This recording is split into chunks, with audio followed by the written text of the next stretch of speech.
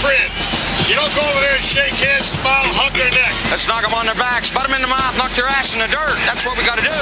We got to stop that buddy ball. Smash everybody in the mouth. Hey, baby!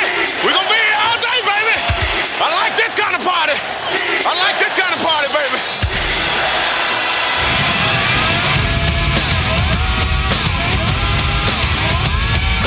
This is Hour 3 of Big Dog Sports Talk with Rick Watson on the WRAD Talk Network.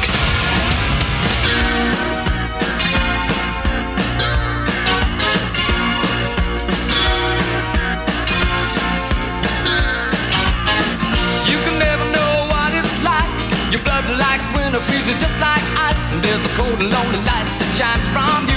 You wind up like the wreck you hide behind that mask you use. Hour number 3 underway here on this Wednesday. It's the Hall of Fame hour. David Till joining us on the program coming up in about half an hour. The first of the 2 Hall of Famers, though. He's the voice of Virginia Tech football. His name is Bill Roth. It's time for the Roth Report. From the talk of the New River Valley, WRAD, it's time for the Roth Report. Now, along with Virginia Sports Hall of Famer and voice of Virginia Tech football, Bill Roth, here's Rick Watson. And good morning, William. How are you, my friend? Good morning, Rick. Good morning to you and to everyone. Hope you had a good Valentine's Day and getting ready for Hokies basketball tonight at Georgia Tech and getting ready for a full day of classes as well here on Tech's campus. That's right. A lot going on and a lot we're going to get to from the sporting perspective, but I know you wanted to start, and it still seems surreal that we lost Jeff Charles last Friday evening. For those who don't know, Jeff was the voice of the Hokies from 83 to 87. He was hired by Coach Dooley when Tech's coach came from North Carolina as the athletics director and football coach at Tech back in 82, 83. And Jeff's the guy that hired Mike Burnop to be his analyst back at that point.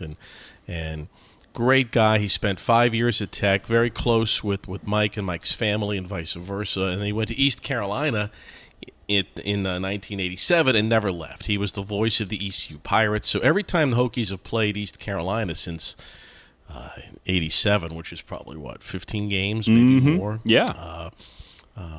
Jeff was there, and I've been to his home. He was always so nice. And they were in Tulane on Friday night, and such a sudden passing. They had to cancel the game. This happened in front of the team, the East Carolina team, and just a horrific weekend for everyone. And so hard for Mike because they were obviously very close. And even though Jeff had been gone for over 30 years, they were still tight. Mm-hmm. When we inducted Mike into the Hokies Hall of Fame, Jeff drove up. And whenever we played, there was always time to get together. And you know how the broadcasting fraternity is. Yes. Everyone's close. And for this to happen on a road trip when he's away from his wife is just so hard. And the logistics afterwards now because of this have been very challenging. Fortunately, ECU's athletic department is being very generous in helping in this week and everything that happens after an unexpected passing of someone. But I just feel so sorry for Debbie and all ECU fans and Hokie fans who know Jeff, right? And no who doubt. Remember Jeff. Well said. I mean, there's no doubt. It's just it's going to leave a lingering hole going forward for all broadcasters, especially those in our region. But his legacy, my goodness gracious, you just said. I mean, and the tributes that are coming toward his way, much deserved. I tell you what, just a giant in this business, Jeff Charles. Speaking of giants, your Level 7 podcast is really good, by the way, that you do with Mike Burnop. And you had a chance to talk to the head football coach at Virginia Tech. Yeah, I hope everyone has a chance to hear it. It was really interesting to see some of the things that Coach Pride talked about. You can find Level 7 wherever you get your podcasts, right? Whether Apple or Spotify or wherever. You can log on to Hokiesports.com and you can just play it off your computer if you want. Or you could subscribe. He definitely thinks the Hokies will be better in 23. We're doing these 6 a.m. workouts this week. Yes. That's what happens here in February. And there's 20 new players. And that makes a difference in the depth of the team, and it makes a difference in who those 20 are. And he really opened up about some of the newcomers why they are talented, and why they will make the incumbent players better by pushing them and creating competition. I thought it was he was very candid about last year's team, what happened, and why he thinks the fall of 23 will be better for Hokie fans and for his team. Didn't he tell you guys he didn't think he did a good job calling the defense, right? I mean, he's pretty humble about that. He tried to yeah, he said that. Part of it was joking. He said, I wasn't very good calling the defense, and I wasn't good at being a head coach last year, jokingly because, in a way, but basically he was trying to do both. And it wasn't until the Liberty game that he let Chris Marv call the defense. And so what Brent said was there were times during the season where he was working with the defense instead of looking at the play clock or timeouts remaining or in a special teams huddle before a kick, something like that. Mm-hmm. And it can be really hard when everyone knows the biggest move is from the assistant coach to the head coach job. It's not just moving down one office, or in the college basketball, metaphorically, it's more than just moving over one seat on the bench. Right. There's a lot of things that happen that are the head coach's responsibility. And it can be really hard to get away from those defensive team meeting rooms that you've been in for 30 years because you're in charge of the offense now, too. And you're in charge of discipline and missed classes and visiting with a donor and doing a commercial, right? And all those things. And he's going to change the way he delegates and change the way that he spends his time this year. And he thinks it was necessary to do it last year because he wanted everyone to know how he wanted things done. But that's not how he's going to do it in this coming season. Well, he remains very bullish, doesn't he, on Chris Marv and Tyler Bowen here going into year 2. Incredibly high on both. Yes. And, a lot of it was personnel. They think Kyron Drones is legit. The kid did not transfer from Baylor to Virginia Tech to be the backup quarterback. Right. He came to compete for the starting job. They're convinced that he will push Wells, who's clearly the more experienced quarterback of the two. He's the most experienced quarterback in the program, maybe in the league. But Drones is incredibly athletic. They're really excited. He was out there this morning. So they're working really hard in these pre-spring workouts, and they like what they see out of him. And he was a very highly recruited athlete who won at the highest level in high school, a championship team in Texas. And he came to Virginia Tech to do one thing, and that's to be a great quarterback and make this team better. And so that's pushing everybody in that quarterback room. It's the Roth Report here on BDST. Well, I'm glad you're going to bring up the net next because we've had a lot of people ask. You've been all over this. You've been looking at this going forward, how this potentially could end up being a very bad omen for Virginia Tech, right? The overall net ranking, which seems to be the go-to now in terms of at-large bursts in the NCAA. Well, that's the metric that the NCAA has gone to. They feel it's more accurate than the old RPI, which you can still look. But the RPI dropped, too. So just to put things in perspective, the Hokies are at Georgia Tech tonight. A week ago, they were 50. Remember we talked about they were right. They lost to Boston College, and they dropped 5 spots to 55. And then they beat Notre Dame on the road and dropped 2 more spots. Mm-hmm. So you see what happened. Just by playing Notre Dame, you lose spots. Now, Georgia Tech is ranked lower than Notre Dame. So coming into this game tonight, Georgia Tech is 218, okay? So if the Hokies win tonight, they'll probably drop 2 spots. But if they lose, they'll probably drop at least 5. So from an NCAA standpoint, you can't lose the game, but even if you win, you're losing ground. Mm-hmm. And it's going to happen even again when the Hokies play Louisville, who's in the 300 range. So for Virginia Tech, the key is they're going to have to beat Duke. They're going to have to win these other games. They could probably lose 1 more game, but they probably have to win 6 of the 7 and get 2 in Greensboro. Otherwise, they're going to have to win the tournament. And one big matchup I know you're watching tonight is the way Georgia Tech has been able to successfully defend Hunter Couture so far in previous matchups. It's really interesting. Many basketball teams change defenses, but it's kind of Georgia Tech and Josh Pashner's MO. And they've done a really good job. In his career, Couture is just 3 of 19 against Georgia Tech from three-point range, and that's bothered him somewhat. And I think it's going to be really important for Padula to recognize defenses and get Tech in it, Virginia Tech. You can't say that when the Hokies and Jackets. That's right. That's right. That you got to get in the offense right away if you're not getting easy baskets. So, and by the way, Georgia Tech, they do this to a lot of people, that it can be hard to score against them in the half court. So what you want to do is get stops, turn them over, get some runouts, get some easy baskets. If you do that, you're in good shape. Unless you have a brilliant shooting game, which Virginia Tech did in the first half against Syracuse, which Virginia Tech did against UVA. But if you're not having a great shooting night against them, you're looking around, are they in a 2-3? Are they in a diamond triangle and 2? Are they in a box and 1? What are they doing? And by the time you figure it out, Rick, there's 14 on the shot clock. Right. And now you're taking a bad shot. And it's Georgia Tech's way of mucking it up, so to speak. And they do a really good job at that. They are offensively challenged. Virginia Tech should win this game tonight. But as we watch the game tonight, take a look at the body language on the Hokies when they're in the half court. If Tech's turning them over and the Hokies are getting some runouts, that'll be a good sign. Matchups, man. Every game comes down to matchups. It's very intriguing. The game within a game. It's Bill Roth and the Roth Report. We're going to step out, take a break. Bill's going to come back, get us updated what's going on with the SMA. He's got a really cool guest coming in. It'll be the Baker Team Game of the Week and the NRV Heart Clinic Top 3. All that's coming up as we motor along here on a Wednesday on BDST with the Roth Report with the voice of Virginia Tech football, Bill Roth. More coming up. This is Rick Watson, voice of the Radford University Highlanders and host of Big Dog Sports Talk. Let me tell you about my friend Louise Baker with the Louise Baker team of Long and Foster. If you are looking to buy or sell here in the NRV, I can think of nobody better to take care of your real estate needs than Louise. She's meticulous, very detail-oriented, and will work to make what can be a very stressful time as stress-free as possible. Call Louise today for all of your real estate needs. You'll be glad you did. For more information, go to nrvhomes.com. That's nrvhomes.com.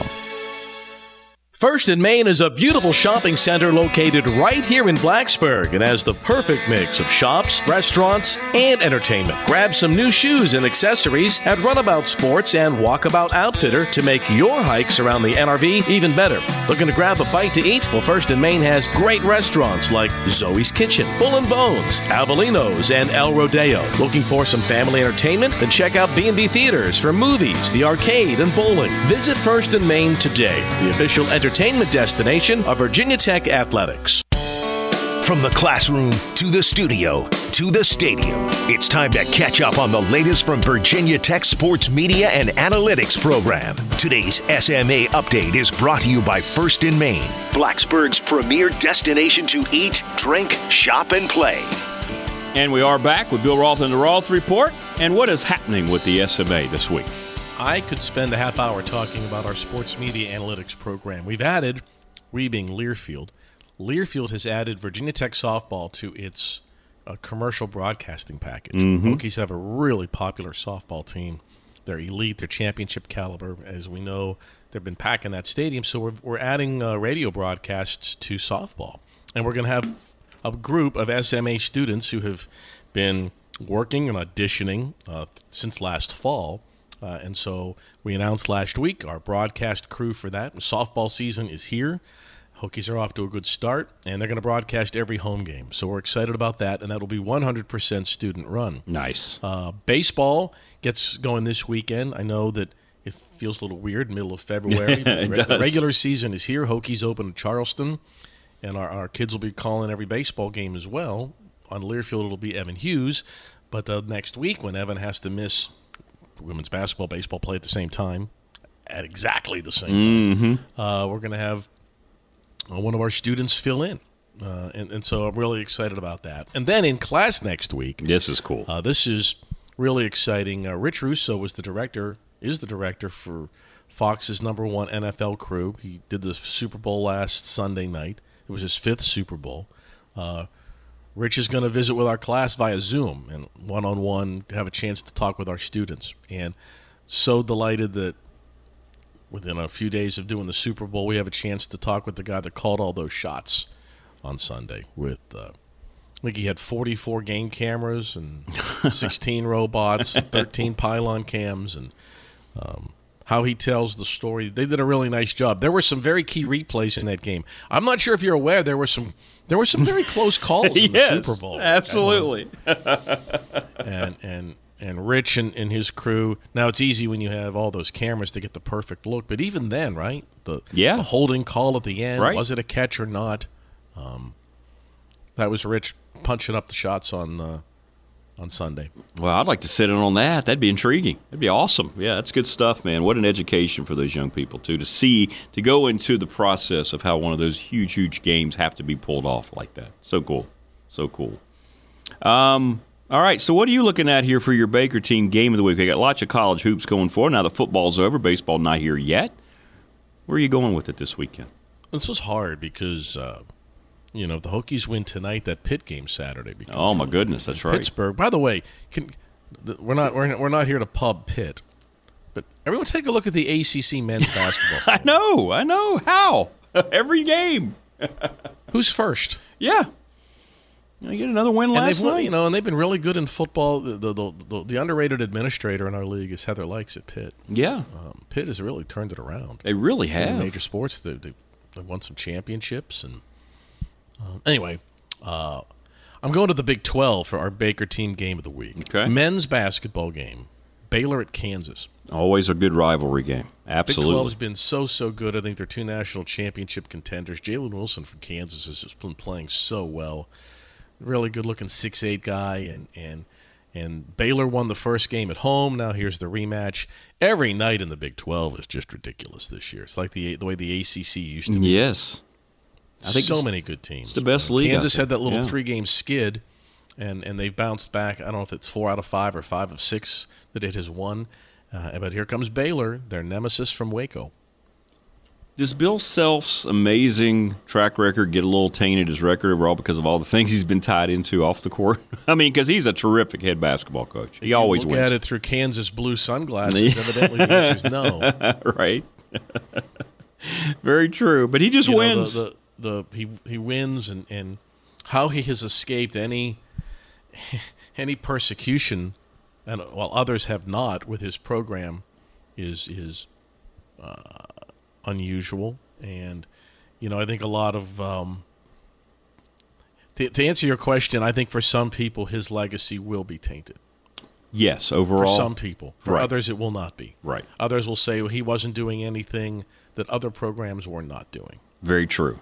Very, very true. But they got in a little bit too deep. They did, yeah. I think you're right, though. Given where he is, it just kind of goes away a little bit.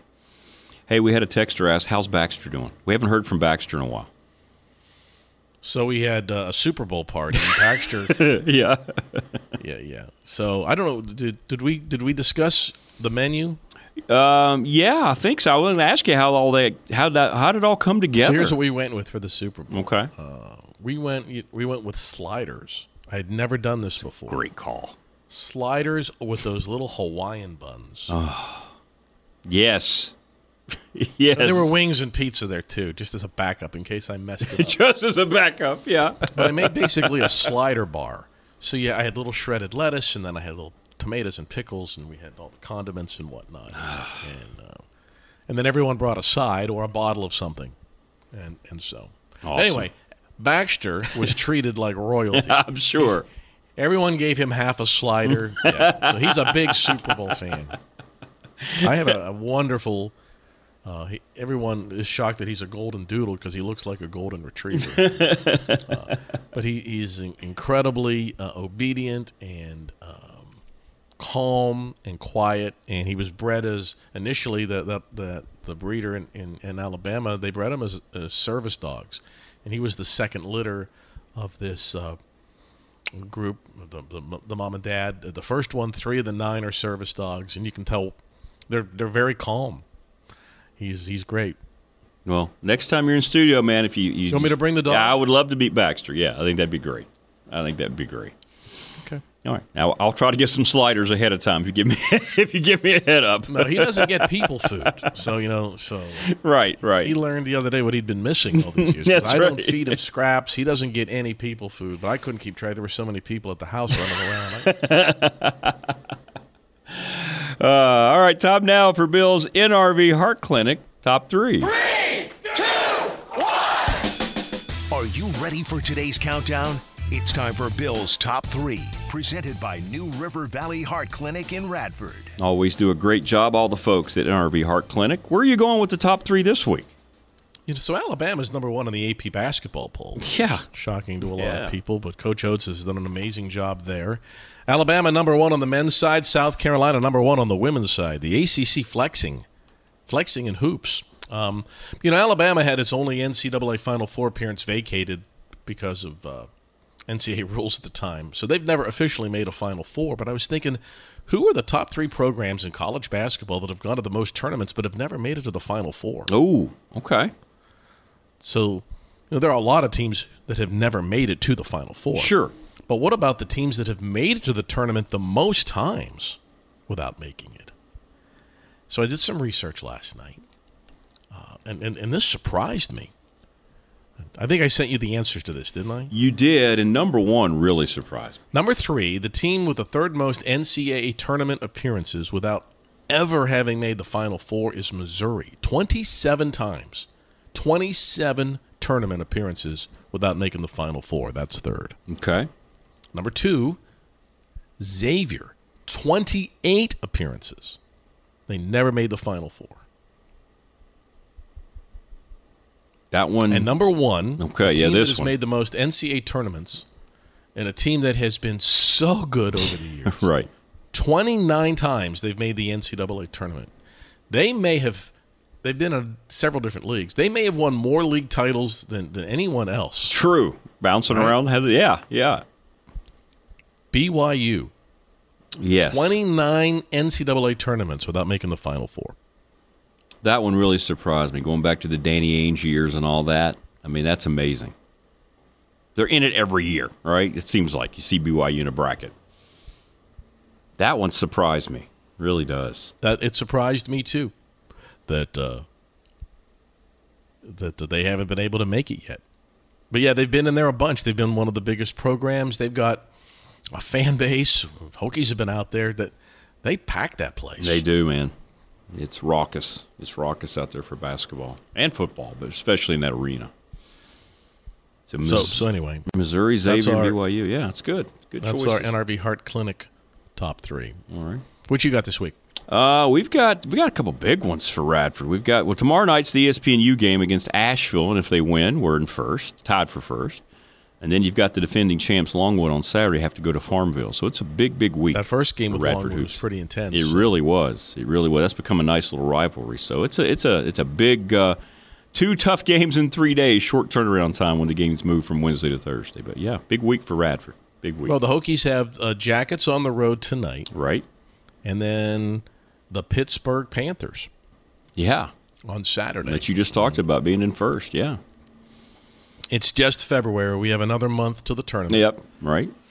By the way, we're going to put together, I've been working with the league office and some other colleagues. We're putting together a student media seminar at the ACC tournament. Oh, very cool. That is going to be open to not only all student media that are credentialed for this tournament, but any Greensboro-centric college students or anyone who's in town. So for a student at Elon or High Point or North Carolina A&T or UNC Greensboro, we're inviting those students.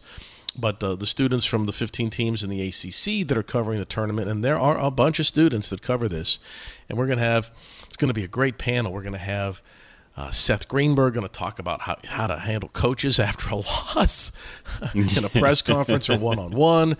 We're going to have some producers. We're going to have Dave O'Brien from ESPN. David Teal has agreed to represent the writers. Nice. And so we're going to do that on Wednesday at the ACC tournament. So I need to do a better job of getting Teal in our classes. The problem is that Teal lives down in Newport News, and that's a hike to Blacksburg. That's a long way. Yeah, you're right.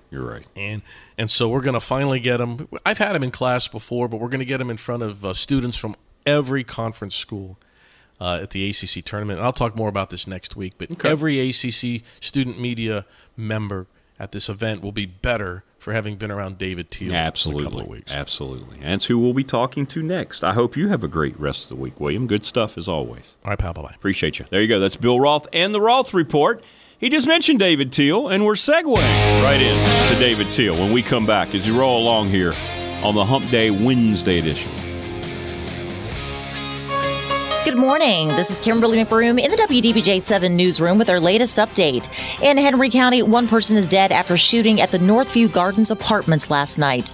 The victim, Deshaun Ross, died at the scene. Warrants have been issued for Jahari Pritchett of Martinsville for first-degree murder. A Roanoke City jail inmate is charged with second-degree murder for the death of another inmate. Tuesday morning, deputies conducted a security check and found Wayne Harper with blood on himself. Around the same time, another inmate in the cell was found unresponsive and was later pronounced dead. And Virginia lawmakers are moving to prevent future tragedies on college campuses. House of Delegates Republicans and Senate Democrats passed two separate but similar bills that boost threat assessment teams at public universities. This comes 3 months after the UVA shooting that left 3 football players dead. That's your latest news update on the talk of the New River Valley, WRAD. The Louise Baker team with Long and Foster Realtors wishes you a wonderful new year. Buffalo and More, a small business in Reiner, opening January the 4th in their new location at 4040 Reiner Road. Remember them for catering, family-style meals, and their new deli selection. Check Facebook for new hours and more details. Louise, Marshall, and Rhonda wish you the best in 2023.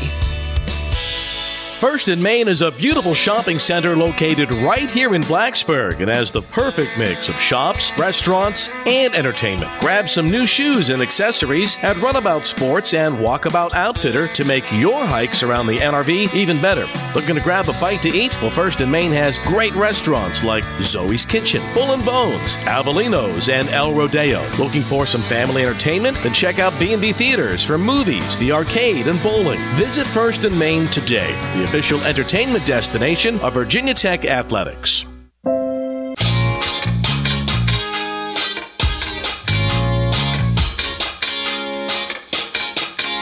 36 minutes past the hour here on this Wednesday. Thanks to Bill Roth. Great stuff from him. Keon Brown in hour number 1. Joining us now on the program, of course, he is the Hall of Famer from the Richmond Times-Dispatch. None better than David Teal. David, how are you? Good morning. Good morning, Rick. Appreciate the time, David, and my goodness, let's just jump right into it. You were there front and center for the biggest controversy we've had in a long time regarding the officials in college basketball. It's still lingering. I'm still hearing from people. And first of all, just so in case people don't understand what happened, can you lay it out for them in case they didn't quite get the grasp of it reading about it after the fact? Okay, it's 58-58, 1.2 seconds remaining in regulation. Side out of bounds for Duke. Tyrese Proctor throws a bounce pass to Kyle Filipowski. He's airborne for a dunk. He had beaten Ryan Dunn backdoor. Reese Beekman slides over weak side and jumps to block the attempted dunk. Buzzer or horn sounds. Whistle sounds, arm goes up, foul called, mass confusion reigns. Right. And no one knows what the dickens is going on. They go to the monitor and essentially wave off the foul call. And we go to overtime where Virginia won. Now, the PA announcer says there was no foul on the play. That's what the PA announced. Mm-hmm. They're like, you mean they called a foul and they waved it off from replay? That's not supposed to happen. Right. And afterward, neither John Shire nor Tony Bennett had clarity as to what was going on, which really torqued Shire off, because he came out on the losing end. So I went down to the official locker room along with Virginia's basketball SID in an attempt to gain some clarity from the officials, but it had been too long. The press conferences had taken so long. The officials were gone. And so we were left with a lot of questions and no answers until about 5 hours later when the ACC issued its statement. The referees had botched the rules. They didn't know the rules. They had called a foul after the clock. They ruled the foul had occurred after the clock had expired. It was not on Beekman, which we all thought it was. It was on Ryan Dunn, the trailing defender. But despite the fact that it was after the clock had expired, free throws should have been administered. And by the way, for all the conspiracy theorists and deniers out there, that is also the opinion of the NCAA's national coordinator of officials. That is the rule. That's the rule that should have been applied, and it was missed. So there's no questioning the error by the officials at all, right? You're going to the highest level, and it goes even beyond frustrating just to hear you explain how there it is again, David, no accountability, and this is what's got fans so fired up, and rightfully so, right? It's so unfair to so many different parties. Well, at the end of the day, there will be accountability. The ACC admitted the error. I suspect that the officials in question, Tim Clougherty, Jeff Anderson, and Lee Cassell, have been essentially punished in some way. Whether they've been suspended for missed an assignment, trust me, they will not walk away from this scot-free, and they've had their names all over social media and regular media. So in that regard, there is accountability. But what is frustrating, I think, to everyone is in the immediate aftermath, there was not clarity. Mm-hmm. There was confusion. And when the rules are not applied coherently or correctly, those invested in the competition deserve better. And they deserve answers, hopefully sooner rather than later. And 5 hours after the game probably isn't good enough. The Hall of Famer David Teel joining us on the program, which leads us into your terrific piece that you wrote about it that a few listeners had sent to me as well, entitled Respect and Transparency in Collegiate Officiating Not Mutually Exclusive. And I thought you brought up so many great points throughout that piece, as you normally do. And it's interesting, too, David, you talk to some coaches, and there's a difference in judgment calls as opposed to what happened, right? That's what fans need to understand. People that say, hey, you talk about the officiating all the time, but there's a difference, isn't it, between what happens Saturday and what basically happens during the course of 40 minutes? Yes, I'm not here, Rick, to debate with anybody whether Ryan Dunn or Reese Beekman fouled Kyle Filipowski. Right. Was there some contact? Yes. Did I see more contact earlier in the game that wasn't called? 100% yes. But these are judgment calls, and we can't relitigate every judgment call, or we're going to live our lives at the daggone TV monitor. That's right. And in front of our DVRs tweeting video clips. That's no way to live. That's not the way I want to live. But when it comes to getting the rules correct, that's where you have to have accountability. And that situation, just how I'm sitting here trying to imagine how it had to have been for everybody, yourself included, covering it, having to get through that overtime, and everybody's still asking the questions, right? It's just a failure on every level. It really is. Yeah, and Rick, you're aware of this as well because you spend a lot of time on press row as a radio guy. Mm-hmm. And now the writers are rarely courtside. But how many times have you seen officials come to the television and or radio crew to explain what they have just done? All the time, right. Right. So you can enlighten the audience. That didn't happen on Saturday either. It's almost an admission that they all got together and said, well, I'm not really sure what the rule is, so let's just stay with what we called, right? I mean, that's just the way it appears. Nobody had an answer amongst that trio as to what the official rule should have been called at that time. Yeah, and these are good officials. I mean, Jeff Anderson has worked the last 5 Final Fours. He worked last season's national championship game between Carolina and Kansas. Well, And you give reference to your friend Luke DeCock and what he says. He writes for the Raleigh News and Observer about how the ACC has to tweak its policy, right, in terms of the access to officials by the media, which is something I've been calling for a long time. It still makes no sense to me, David, why these folks don't have to stand up and speak to reporters who aren't going after them. They just want answers. But the student athletes are expected to go up there and give a reaction. Right, and we don't expect the officials to come to a press conference. This is just asking for a pool reporter to go down and get a statement, ask some questions, and then share all those quotes with the media contingent. And what the ACC's policy currently is that it expects the home SID, the Sports Information Director, to do that. That doesn't work. The home Sports Information Director is busy getting his coach to the interview room, getting his player interviews done, and all that. It should be up to a designated pool reporter, which I was after the fact on Saturday, but it was too late. You've covered so many games. Have you seen very often a rule like that be completely missed by an entire crew? Not talking about a questionable call, but just how a rule wasn't applied correctly before. Yeah, not very often.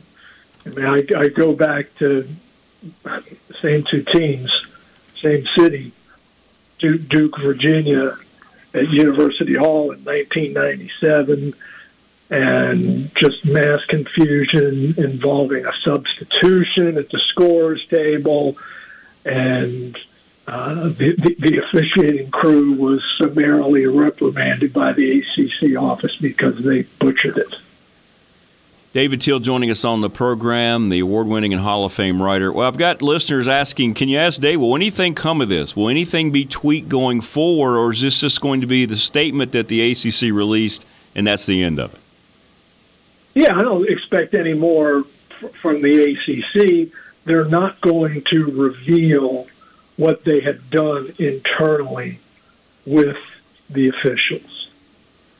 But none of them worked any of the ACC games last night. Okay.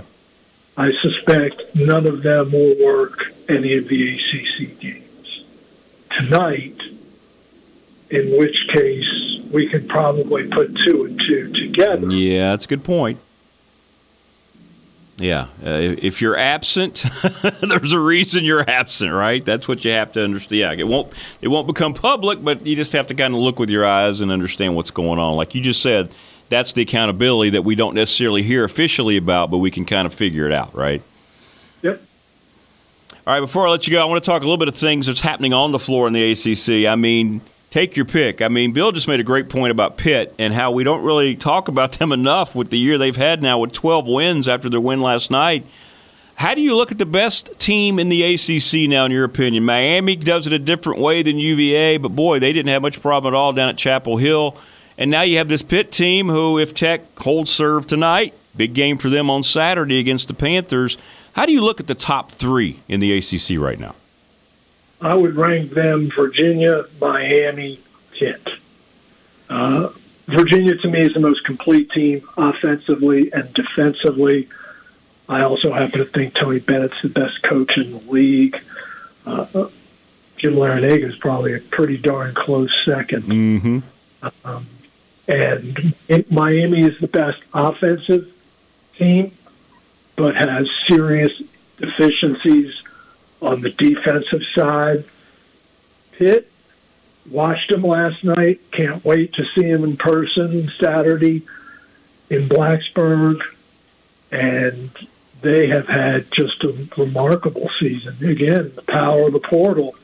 Ellie Cummings, Blake Henson, Jamarius Burton. He's not a first-year transfer, but he's been in the program. But Henson and Cummings are first-year transfers, first-year in the Pitt program. Mm-hmm. Just shows you can get old and good in a hurry. And bravo to Jeff Capel and his staff for meshing all those newcomers with their returnees and getting that program turned around. I think it was Mike Young. Yeah, the other day on the ACC call, said this reminds him of the old Pitt team. Mm-hmm. And by that, those are the teams that Jamie Dixon coached when the latter stages of the Big East and then into the ACC. And before Jamie Dixon, Ben Howland, who had them rolling before he went to UCLA. Yeah, just defense and hard-nosed, blue-collar, just like that city, right? My goodness. Whew. Well, I tell you what, it's interesting to see, and you know, I'm going to ask you an unfair question just because I've gotten text for you, Dave. Real quick, right now, I know it's impossible to predict what's going to happen. How deep do you think the ACC will go as in terms of representation in the tournament? Oh, in the tournament? Yeah. How many do you think? 6, 7, maybe? Yeah, I think 6, perhaps 7.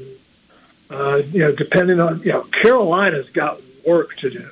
Oh my goodness! Yeah. Or the Tar Heels are going to become the first preseason number 1 in the 64-team era not to make the field. But I think NC State's going to get there.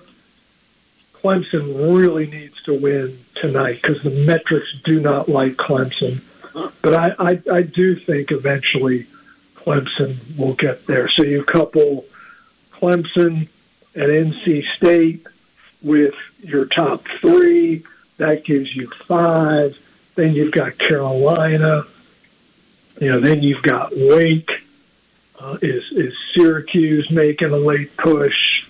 Probably too little, too late for the Deacons. And let's not forget the Hokies.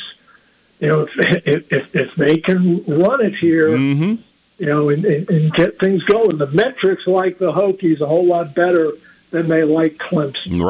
Right. Well, thanks for the clarity, and that was a very, very detailed breakdown. I hope it helped a lot of our listeners, and a great piece following up everything you experienced this past weekend. And have a safe trip to Blacksburg on Saturday. Looking forward to it, Rick. Thank you. Thank you, David. Appreciate you, man. There you go. That's the best. David Teal joining us on the program, and that is a very thorough and very nice breakdown of everything that happened in Charlottesville. All right, we're coming back to wrap it up. Remind you what's ahead tomorrow on the Thursday edition as we finish up what has been a very busy and productive program here on a Wednesday.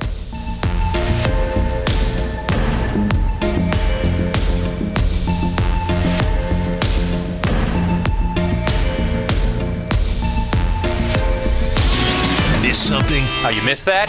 Well, here it is. Listen to Big Dog Sports Talk anytime. Yeah, we missed you so much. Available wherever you get your podcasts. BTSD will return in a moment on WRAD.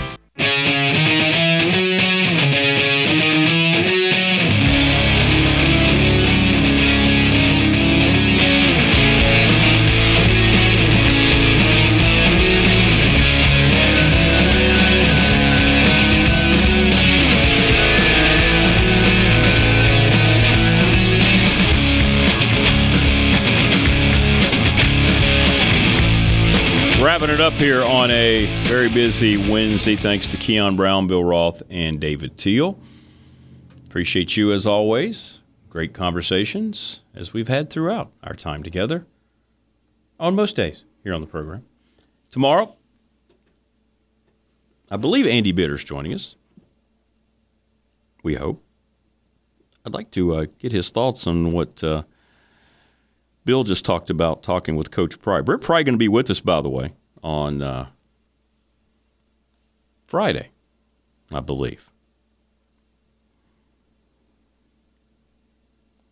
Yes, he will be on with us at 8:30-ish or so, 8:35 on Friday for about 15 minutes. So we're looking forward to that. But Alex Guerra will be on tomorrow, Radford's baseball coach, his first year. And we'll have Andy, and we'll have Dwight Vick as well. So we're going to have a busy Thursday here on the program. See how Tech does. We'll have a review of that in the first hour. UVA as well. Shouldn't have any problem. I wouldn't think either team would have any problems, but, we don't want to take any of that for granted because you just never know, as I did when BC came to town, right? Thought that was a no-brainer. Didn't happen. Everybody enjoy the rest of your day. Going to be temperatures around 60, a little higher than that, even though it's going to be overcast. And we'll see you tomorrow on the Thursday edition. Take care, everybody. Thanks for listening. Have a wonderful day.